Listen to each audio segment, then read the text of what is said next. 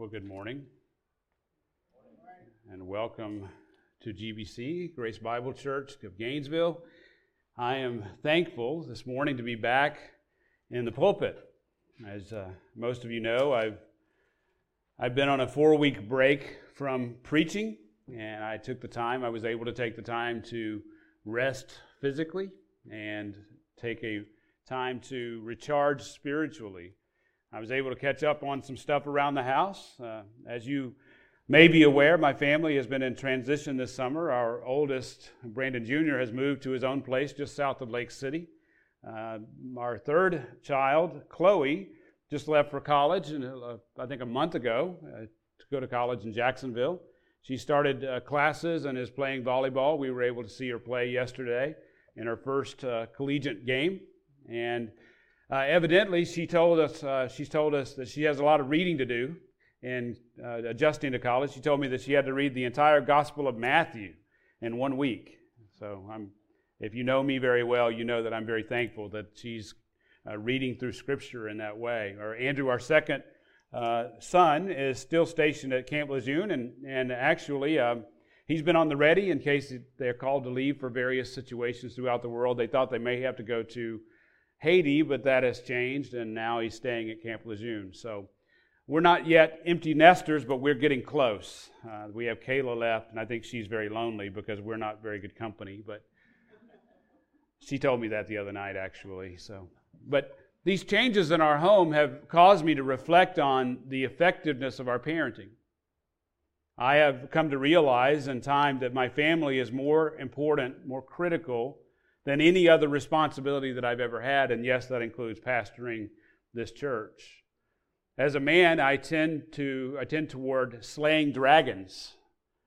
I tend toward going out and slaying dragons in the workplace, but I can tell you that my duty as husband and father has far outweighed anything I have accomplished on any job.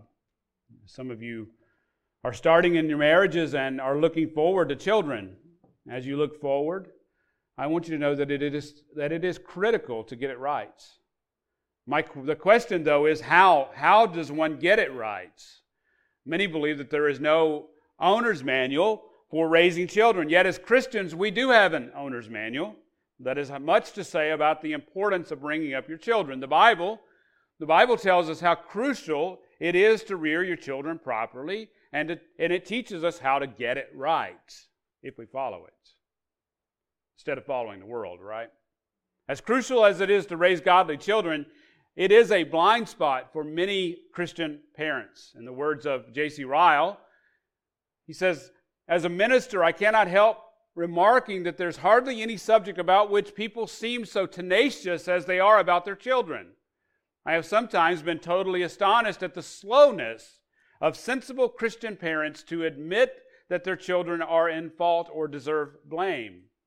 There are not a few people to whom I would rather speak about their own sins than to tell them their children had done anything wrong," end quote. It's a huge blind spot for us as parents. As parents, instead of avoiding the difficult task of raising our children, we should be asking, how are we to raise our children in a way that honors the Lord? Those of you who are looking toward having children, you should be asking, how do I learn how to bring up my children in the right way? For those who have finished the race of rearing children, we should be asking, how do I encourage my older children to walk faithfully in Christ? How do I encourage them to bring their children up, our grandchildren and great-grandchildren, in the discipline and instruction of the Lord?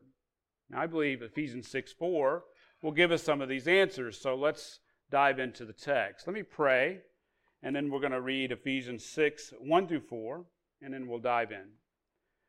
Our gracious Lord, we pray for this time of preaching.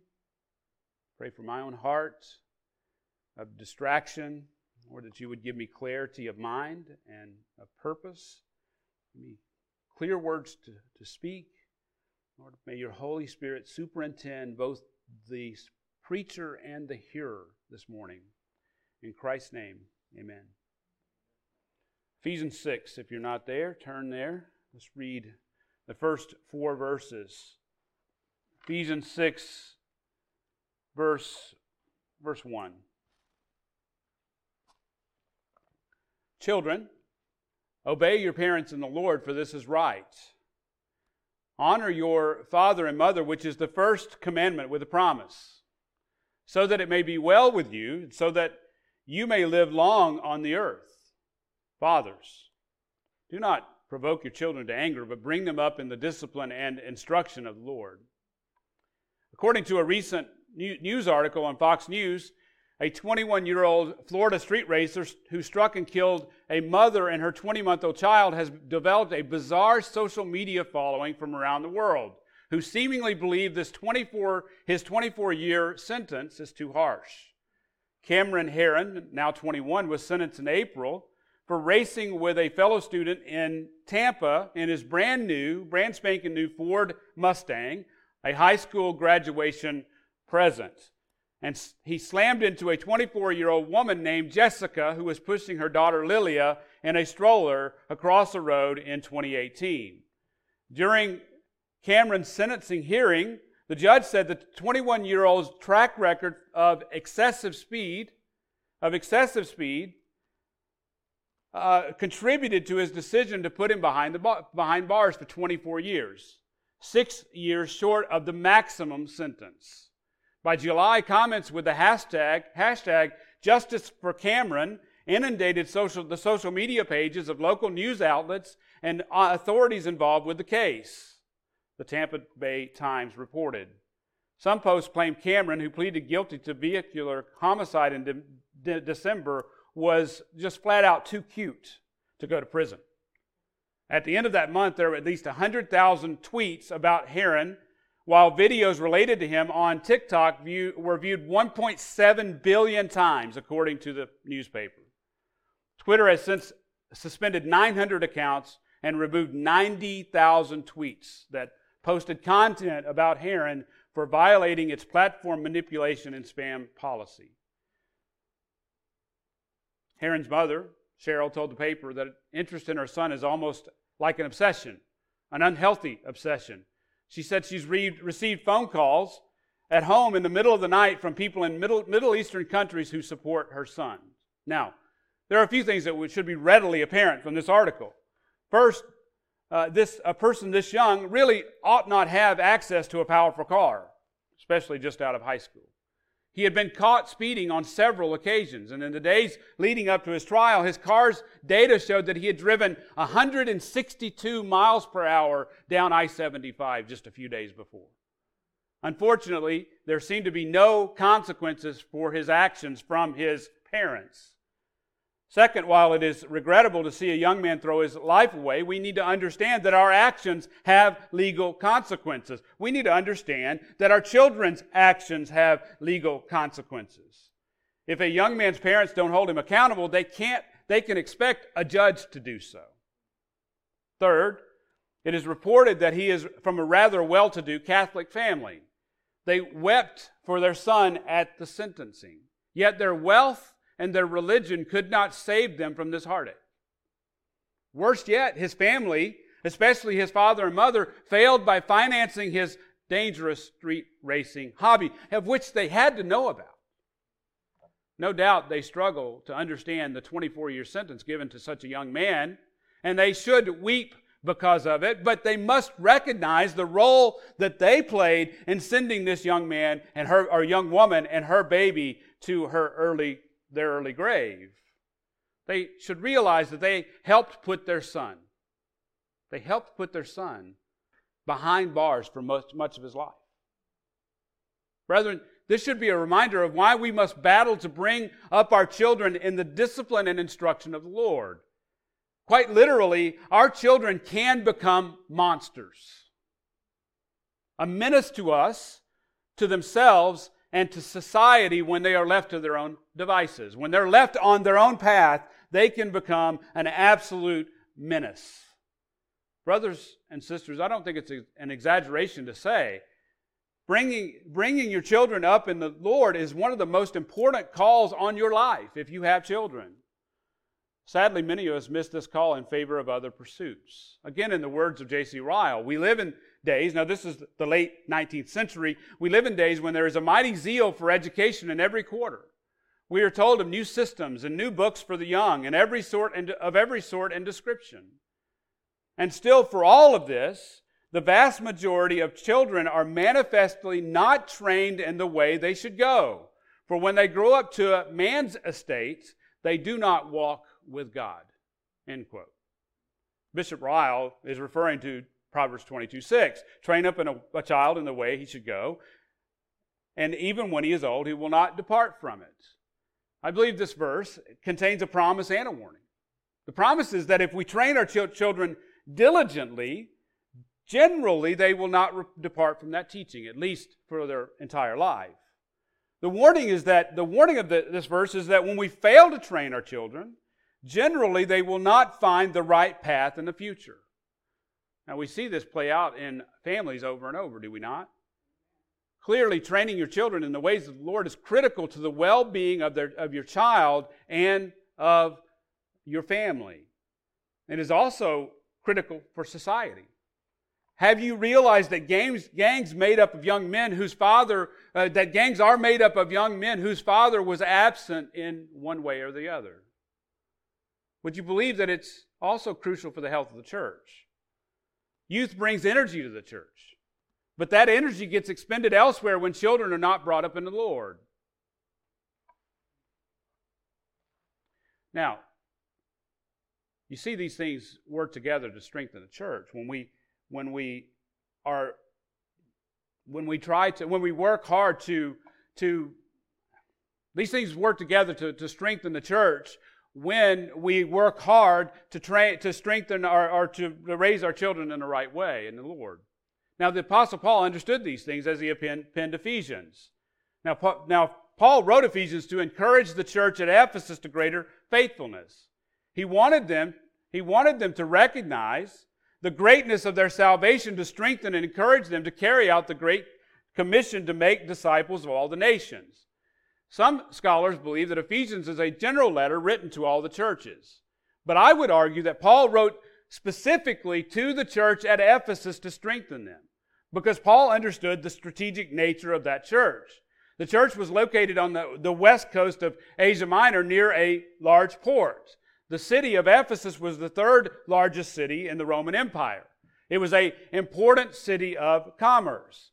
It was strategically located as a connecting point between the churches in the east, such as Jerusalem and Antioch, and the churches in the west, such as Rome and Corinth. The church at Ephesus was also the first of 7 churches in Asia Minor. Now, a few observations prove the strategic nature of the church. First, in Acts 19, 9 and 10, we find out that Paul preached there or taught there for a period of 2 years. Second, Paul had urged Timothy to remain in Ephesus to pastor the church there. We find that out in 1 Timothy 1:3. Third, Jesus addressed Ephesus first in Revelation chapters 2 and 3. He commended them for their doctrinal fidelity, but he warned them that they had lost their first love. Now, let's review very quickly Ephesians up until this point. Now, we've made our way to Ephesians chapter 6. Well, in Ephesians 1 and 2, Paul reminded the church of their great calling and salvation. He desired for them to understand that God had chosen them before the foundation of the world. That's Ephesians 1:4. They had been redeemed, that Jesus had redeemed them and forgiven them through his blood according to the riches of his grace. That's verse 7. In him we have redemption through his blood, the forgiveness of our trespasses according to the riches of his grace. He also, according to verse 9, made known to them the mystery of his will. He reminded them that God works all things after the counsel of his will. That's verse 11, chapter 1, verse 11. And he also encouraged them that they were secure in the Holy Spirit, who had been given as a pledge to the certainty of their salvation in Christ. That's chapter 1, verses 13 and 14. As such, he wanted them to have a great hope. He wanted them to recognize the surpassing greatness of the power of God toward those who believe. That's chapter 1, verse 19. Now, this same power that they had working in them was demonstrated in the raising of Christ from the dead. and seating him in the heavenlies far above all rule and power and dominion. That's chapter 1, verses 20 and 21. They were witnesses. They were eyewitnesses of the power of God. Now, he, that would be Christ, was made head over all things, including the church, who is his representation on earth. That's chapter 1, verse 21. They had literally been made representatives of Christ. Now, he also reminded them in chapter 2, verses 1 to 10, he reminded them of their former lives lived in the flesh until God had shown mercy and saved them by his grace, having raised them and seated them in the heavenlies in Christ. Now, according to chapter 2, verse 10, he saved them unto good works, which God prepared beforehand so that they would walk in them. See, again, Paul is encouraging this church at Ephesus. He encouraged them that they had been made as one. They had been unified as part of his church so that they would be a demonstration of God's power. In chapter 3, Paul used his own calling to demonstrate how a right understanding of these truths leads to living effective lives of ministry within the church. It goes the same for us, does it not? Now, after Paul laid out the doctrine, the greatness of our salvation, and the greatness of the ministry that God has given us, he then goes into chapters 4 through 6, which are structured around 5 walk commands. The final 3 chapters, that is, are structured around these commands. The first walk command is walk in a manner worthy of your calling. Now that is found in Ephesians 4:1. Now I believe Paul's command to walk worthy is his proposition statement for the final 3 chapters. It captures the overarching command for how a believer should live in the church and in the world. And in Ephesians 4:2-3, he describes this worthy walk. We are to walk with all humility and gentleness, with patience, showing tolerance for one another, being diligent to preserve the unity of the Spirit in the bond of peace. Now, Paul called the church at Ephesus specifically to walk in a manner worthy of the glorious call which he had described in chapters 1 and 2 and demonstrated with his own life in chapter 3. In chapter 4, verse 17, he gives the second walk command. Do not walk as the Gentiles walk. He says we are not to walk as the Gentiles walk in the futility of their mind. You see, God has saved the Christian, the believer, and he's renewed us. Therefore, we are to be continually renewed in the spirit of our minds. Paul says much the same thing in Romans 12:1 and 2. Where he says, I urge you, brethren, by the mercies of God, to present your bodies a living and holy sacrifice, acceptable to God, which is your spiritual service of worship. And do not be conformed to this world, but be transformed by the renewing of your mind. As such, Paul was specifically encouraging the church at Ephesus not to imitate unbelieving Gentiles, which they had come from, right? According to 5:1 and 2, they were to be imitators of God as beloved children. And they were to, the third walk command is they were to walk in love. And in doing so, they imitated the love of Christ, which was demonstrated on the cross by taking upon himself the wrath of the Father towards sin. Church, when we walk in love, we avoid sexual immorality and any impurity and greed. We give thanks and we avoid sinning with our tongues. We avoid unbecoming associations with those who are those idolaters who walk in the darkness. The fourth walk command you find in Ephesians 5:8. In Ephesians 5:8, he says, walk as children of light. We are not, as Christians, as believers in the Lord Jesus, based on our glorious salvation, we're not to participate in the deeds of darkness. That brings us to the fifth walk command. Walk in wisdom. That's Ephesians 5:15. He says, therefore, be careful how you walk. Not as unwise men, but as wise. We are to as Christians, make the most of our time because we live in an evil age that is bent on doing the deeds of the darkness. Now, this in 5:19 and 21, he calls the church to be filled with the Spirit. As part of the walk of wisdom, he calls the church to be filled with the Spirit, speaking to one another in psalms and hymns and spiritual songs, and singing and making melody with your heart to the Lord, always giving thanks for all things in the name of our Lord Jesus Christ, even the Father. And then he says this, and be subject to one another in the fear of Christ. So part of the walk of wisdom is to be subject to one another. Now this brings us to our current passage, which began in Ephesians 5:22. This has all been a review up until now. And in 5:22, Paul begins to describe how we are to be subject to one another. First, he calls the wives to be subject to their husbands as unto the Lord. That's 5:22. Just as the church submits to Christ, so also wives are to submit to their own husbands. In 5:25, he commands the husbands to love their wives just as Christ loved the church. The love of the husband for the wife is to be sacrificial, modeled by Jesus' sacrificial love for his church. A husband's love is also to be sanctifying, just as Christ sanctifies his church by washing her with the water of the Word, of his Word. This leads us to the first crucial command to children. The first crucial command to children they're to obey their parents. Look at your text in 6:1. It says, children, obey your parents in the Lord, for this is right. Now, it should be striking to you that Paul addressed the children directly. His expectation was that they were to be present when this letter was read to the congregation. They were expected to listen and obey the instructions given. You've heard it said that children are our future, have you not? Yet, in our society, we expect precious little of them. We give them no responsibilities. Some parents even do their schoolwork for them.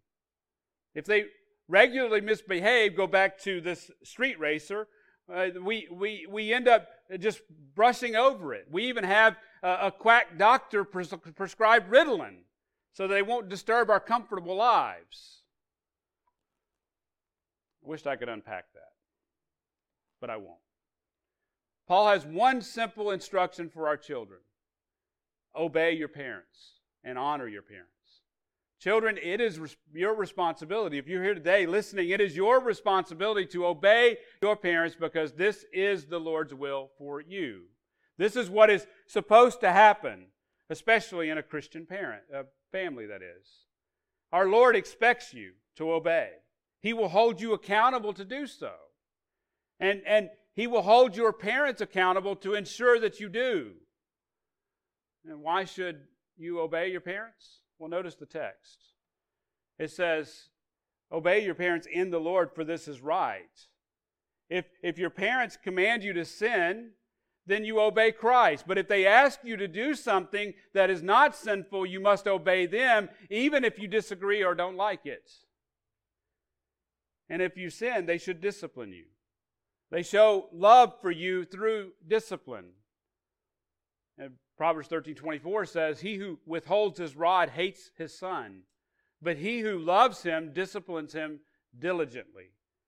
Be thankful as children that you don't live under the Mosaic covenant. Your father at that point could have put you to death for your disobedience.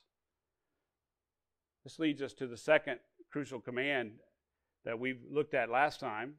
As children, you are to honor your parents. You are to honor your parents. It says, honor your father and your mother, which is the first commandment with a promise. And these verses, Paul repeats the fifth commandment, to honor your parents, which was recorded in Exodus 20, verse 12. This is part of God's 10 commandments. Therefore, God expects the believer, the believing family, He expects the children to obey. The word honor means to value, to show high regard, to revere. If we don't honor or value our parents, we cannot expect to flourish in this life. Paul says that obeying this commandment comes with a promise of a special blessing of general wellness and long life. The fact that we are to honor our parents doesn't change as we grow older, even though the way we honor them may. In a child's early years, this should motivate them to obey their parents. As they grow older, it should motivate them to value their parents' wisdom. Look at your text in 6:3. says, so that it may be well with you, and that you may live long on the earth. This is an axiom, a truism. It doesn't mean that every person who honors their parents will actually have a long and good life. What it means, that is probably true, but it also serves as a warning that we can't expect to live long and prosper if we don't honor our parents. Children, see to it that you obey and honor your parents. This leads us to the first crucial command to the fathers. Again, I apologize for such a long review, but we had to get back into the text. Look at Ephesians 6:4. Fathers, do not provoke your children to anger, but bring them up in the discipline and instruction of the Lord. In this verse, in Ephesians 6:4, Paul addresses the fathers directly. The question is whether or not Paul has mothers in view as well, the parents. Well, in 6:1, he told the children to obey their parents, both father and mother. Here he speaks directly to the fathers, and I believe that he speaks to the fathers because they are to be the main authority figure in the home. As such, in a home where both parents are present, the mother's authority is derived from the father. It's similar that the father's authority is delegated from Christ himself, and I think we'll see that clearly in this verse. This can be seen in 1 Corinthians 11:3, where Paul writes, I want you to understand that Christ is the head of every man, and the man is the head of a woman, and God is the head of Christ. So we see that proper hierarchy in the home when the father is the main authority figure under Christ. Now, in a properly functioning home, the father is the authority figure, but he has to, as such, support his wife in the discipline and instruction of the children. He is ultimately responsible for raising his children.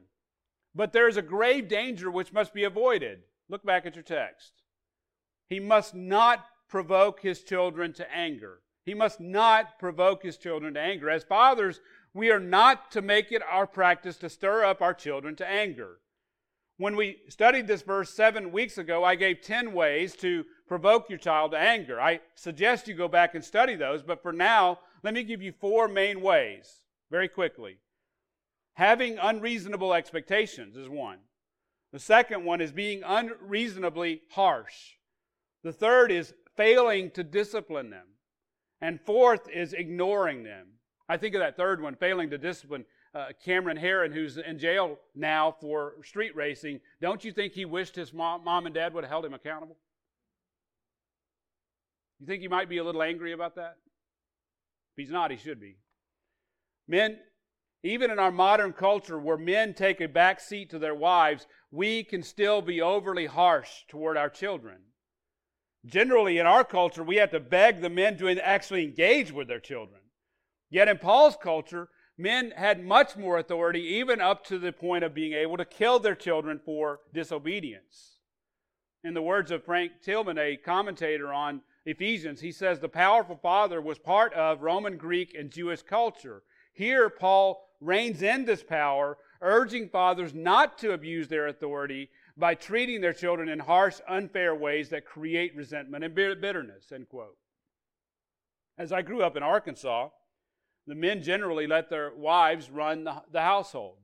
They generally ignored the children as they did their jobs and they went hunting and fishing and all those things. They didn't pay too much attention to the children. But there were times when the pattern was they would blow up at their wives and children in anger.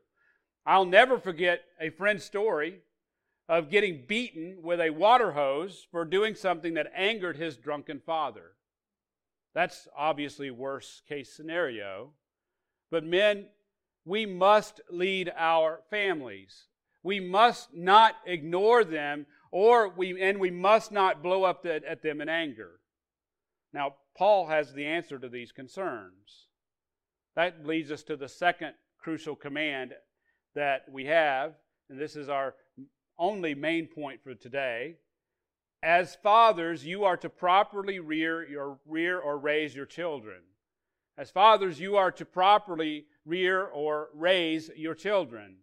Look at your text in 6:4. He says, fathers, do not provoke your children to anger, but bring them up in the discipline and instruction of the Lord.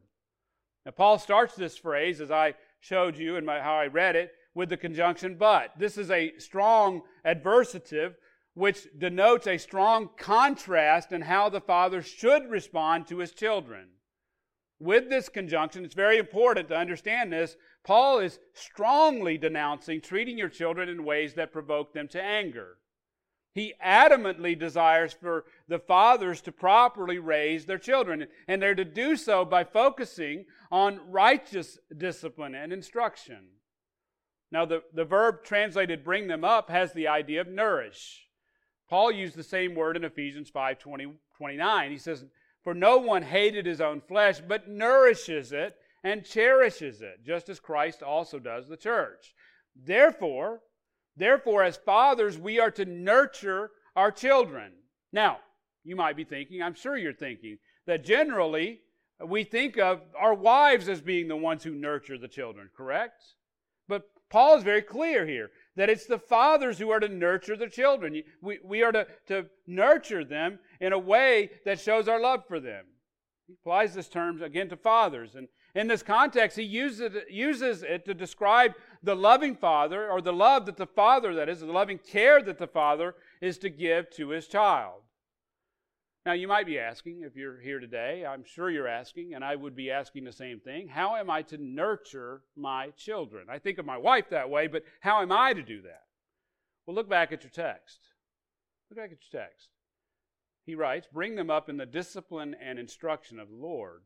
The word translated discipline in the NAS and the ESV has the idea of training or education. It can also refer to punishment or correction.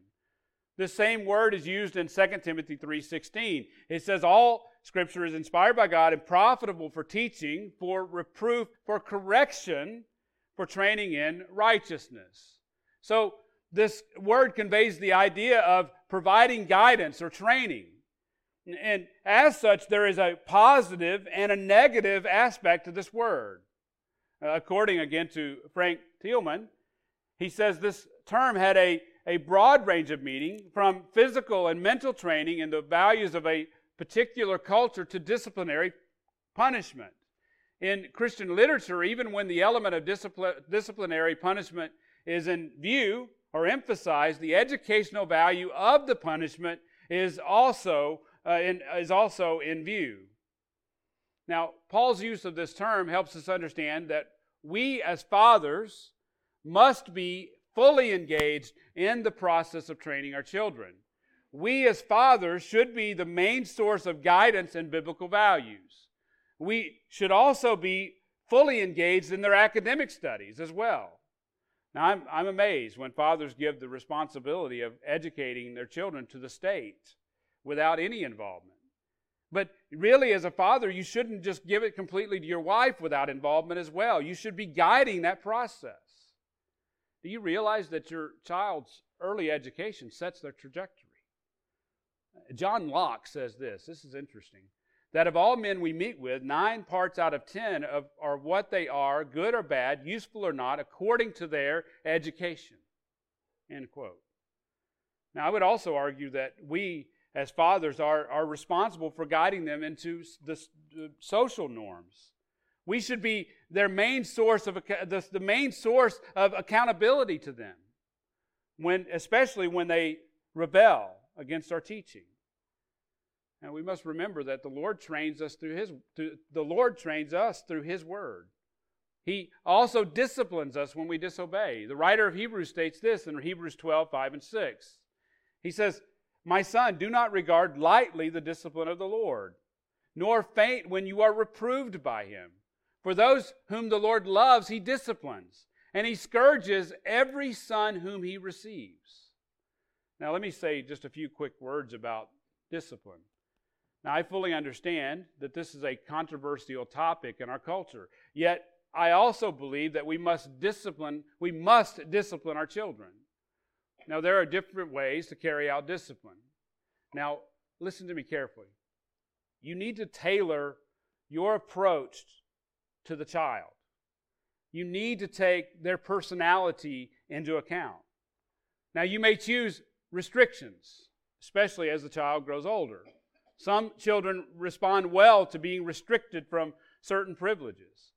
You may also choose to add chores. Again, some kids do well if you give them extra work as a result of their disobedience. Some parents choose timeouts, which are similar to restrictions. These are usually more immediate in nature. But quite frankly, while I believe every Christian parent should utilize these approaches, I have rarely seen them work well by themselves. Now, I would argue that the Bible teaches us to spank our children on the bottom in a God-honoring way. Now, a rightly administered spanking will have a great positive effect on the heart of the child. Believe me, it will. Just listen to these proverbs. Foolishness is bound up in the heart of a child. The rod of discipline will remove it far from him. That's Proverbs 22:15. Proverbs 23:13 says, do not hold back discipline from the child. Although you strike him with the rod, he will not die. Proverbs 19:18. Discipline your son while there is hope, and do not desire his death. Apply that to the street racing story. Church, I'm not advocating that you abuse your child. That would be absolutely ungodly.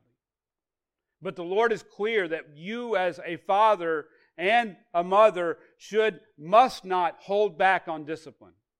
The discipline must address the heart and the mind first. But the Lord made our rearians with lots of padding. Although I don't have as much anymore. Thankfully, I don't get spanked. But He did so that our words of instruction can be reinforced with the rod of discipline. But if you do it, when you do it, you need to ensure that reconciliation happens. You can't just spank and leave that separation. There has to be reconciliation. The purpose of discipline, get this, the purpose of discipline is to soften their hearts to receive your instruction.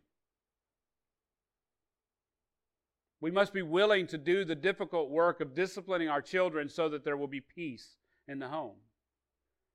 And so that they will not grow up to be monsters. Charles Spurgeon says, if we never have headaches while through rebuking our children, we shall have plenty of heartaches when they grow up. End quote. You may be struggling with this, but I can tell you that you will struggle much more if you don't do it. Fathers, you are charged to nurture your children by guiding them and training them in righteousness. This includes the necessary discipline they require. The second term translated instruction has been also translated admonition. The word has the idea of exerting influence on the mind. This word can mean warning, as in God warned the wilderness generation about their conduct when He sent serpents among them in response to their complaints. If you remember that story, Jesus picks up on that in John 3. It denotes the word of admonition that is designed to correct while not provoking or embittering. The idea of warning comes through in Titus 3:10 with the same word. It says, reject a factious man after a first and second warning. In 1 Corinthians 10:11, we see the same idea of warning or admonition. Now these things happen to them as an example. They were written for our instruction, to warn us, upon whom the end of the ages have come. Taken together, these words encompass the process of training and warning our children. As fathers, we're called to do this in a firm yet winsome way. You should strive to be patient and loving toward your kids without failing to discipline where necessary. It's a hard balance. I can't say that I've gotten it right. I can tell you what the Word says, but I've struggled with it. And I'm sure if you're honest with yourself, if as fathers you've struggled with it as well. Look back at your text. Paul says that we are to bring them up in the discipline and instruction of the Lord. In other words, our training must be centered on the person of Christ.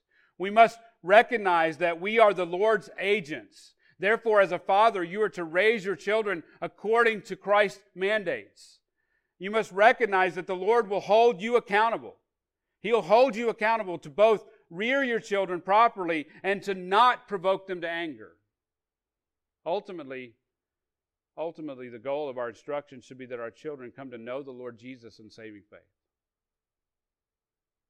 That they walk with the Lord. Charles Spurgeon says, what a blessing to have our children enlisted in Christ's army. Why do you think Paul makes a contrast between provoking your children and bringing your children up in the discipline and instruction of the Lord? There's such a huge contrast. Huge contrast. Now, as we conclude, Bishop J.C. Ryle wrote a booklet called The Duties of Parents.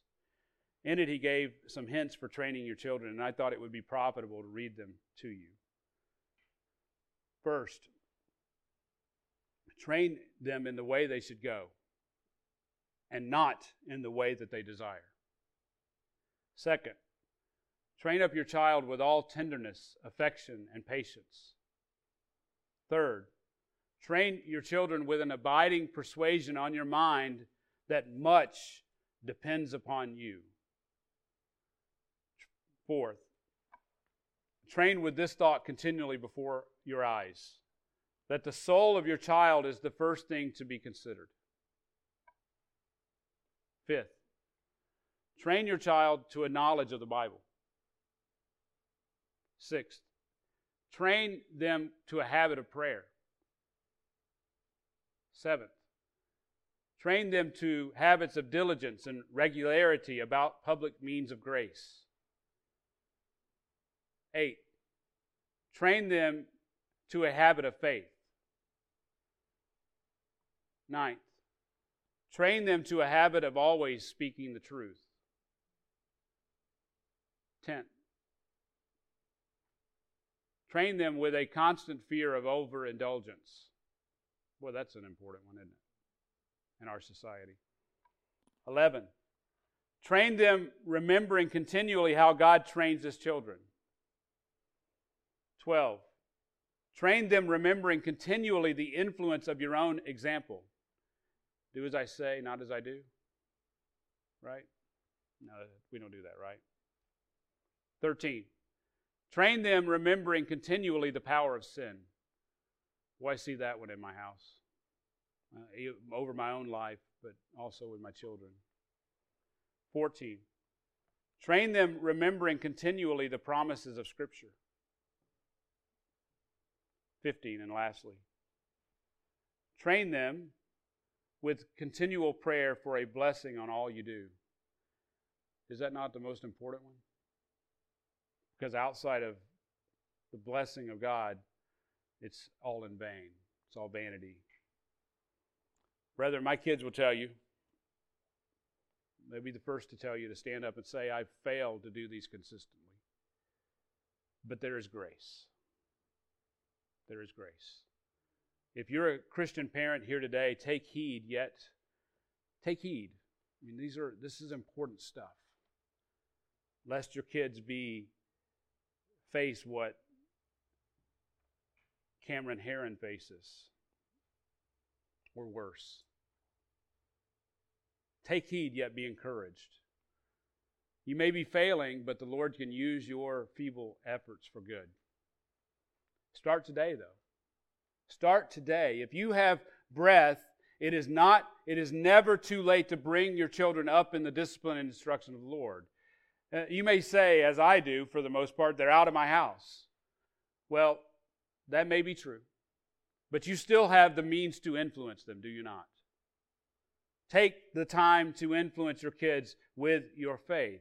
Confess your sin to the Lord and ask forgiveness from your kids and do better. Excel still more. Also, have you considered the grandkids? If you're not a parent, know that you can still have great influence on the children around you. If nothing else works, make it your aim to pray for the children of this church and the children that you know, the children of your family. Pray for them by name. Pray for them always. Now, if you're here today and you're not a believer in the Lord Jesus, surely you see the result of a godless society where children are left to their own devices. Surely you see that. You have seen the result of gang-infested cities, have you not? But there's a much greater issue at stake. Your salvation. Friend, you may serve your community in a variety of ways. You may serve in a way that helps clean up the gangs. You may do great things in that way. You may feed the poor. You may give shelter to the homeless. You may give vast amounts of your money and time to care for the orphans. But if you don't know the Lord Jesus Christ as your Lord and Savior, you will not, I repeat, you will not inherit the kingdom of heaven. And you will suffer His wrath for eternity. In the words of Jesus Himself, Jesus told Nicodemus in John 3, "Truly, truly, I say to you, unless one is born again, he cannot see the kingdom of God." I beg you, if you don't know the Lord Jesus as your Lord and Savior today, I beg you to turn to Him. I pray that you will trust His finished work on the cross. He shed His blood to redeem those who are His. He shed His blood if only you would believe. Cry out to Him before it's too late. If the Lord has laid any of these things on your heart today that I've preached about, whether it be your children, whether it be your salvation, whatever it is that the Lord has laid on your heart, come see me or Phil or Bay or see a mature Christian. Now I'm going to pray and then we're going to enter a time of communion this morning. Let me pray and then we'll transition. Our gracious Lord,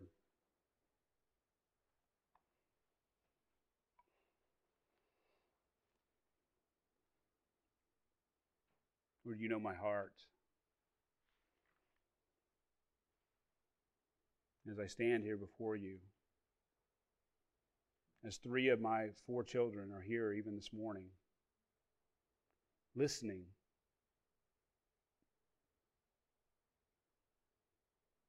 Lord, I pray, I thank you for the grace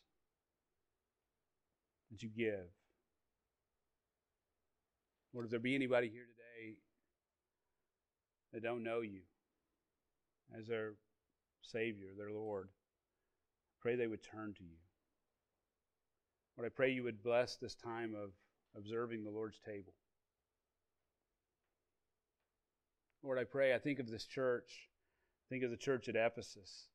I think of Paul and how strategic that church was in his mind. Lord, I pray that you would use this church as a church that would reach the lost here in Gainesville.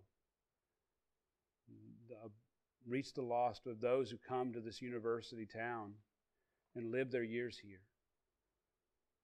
Father, I pray that we would be a church that has strong families that are raising their children in the right way before you, to be a witness to those who don't know you. And may the lives that we live match the words that we preach before you. In Christ's name, amen.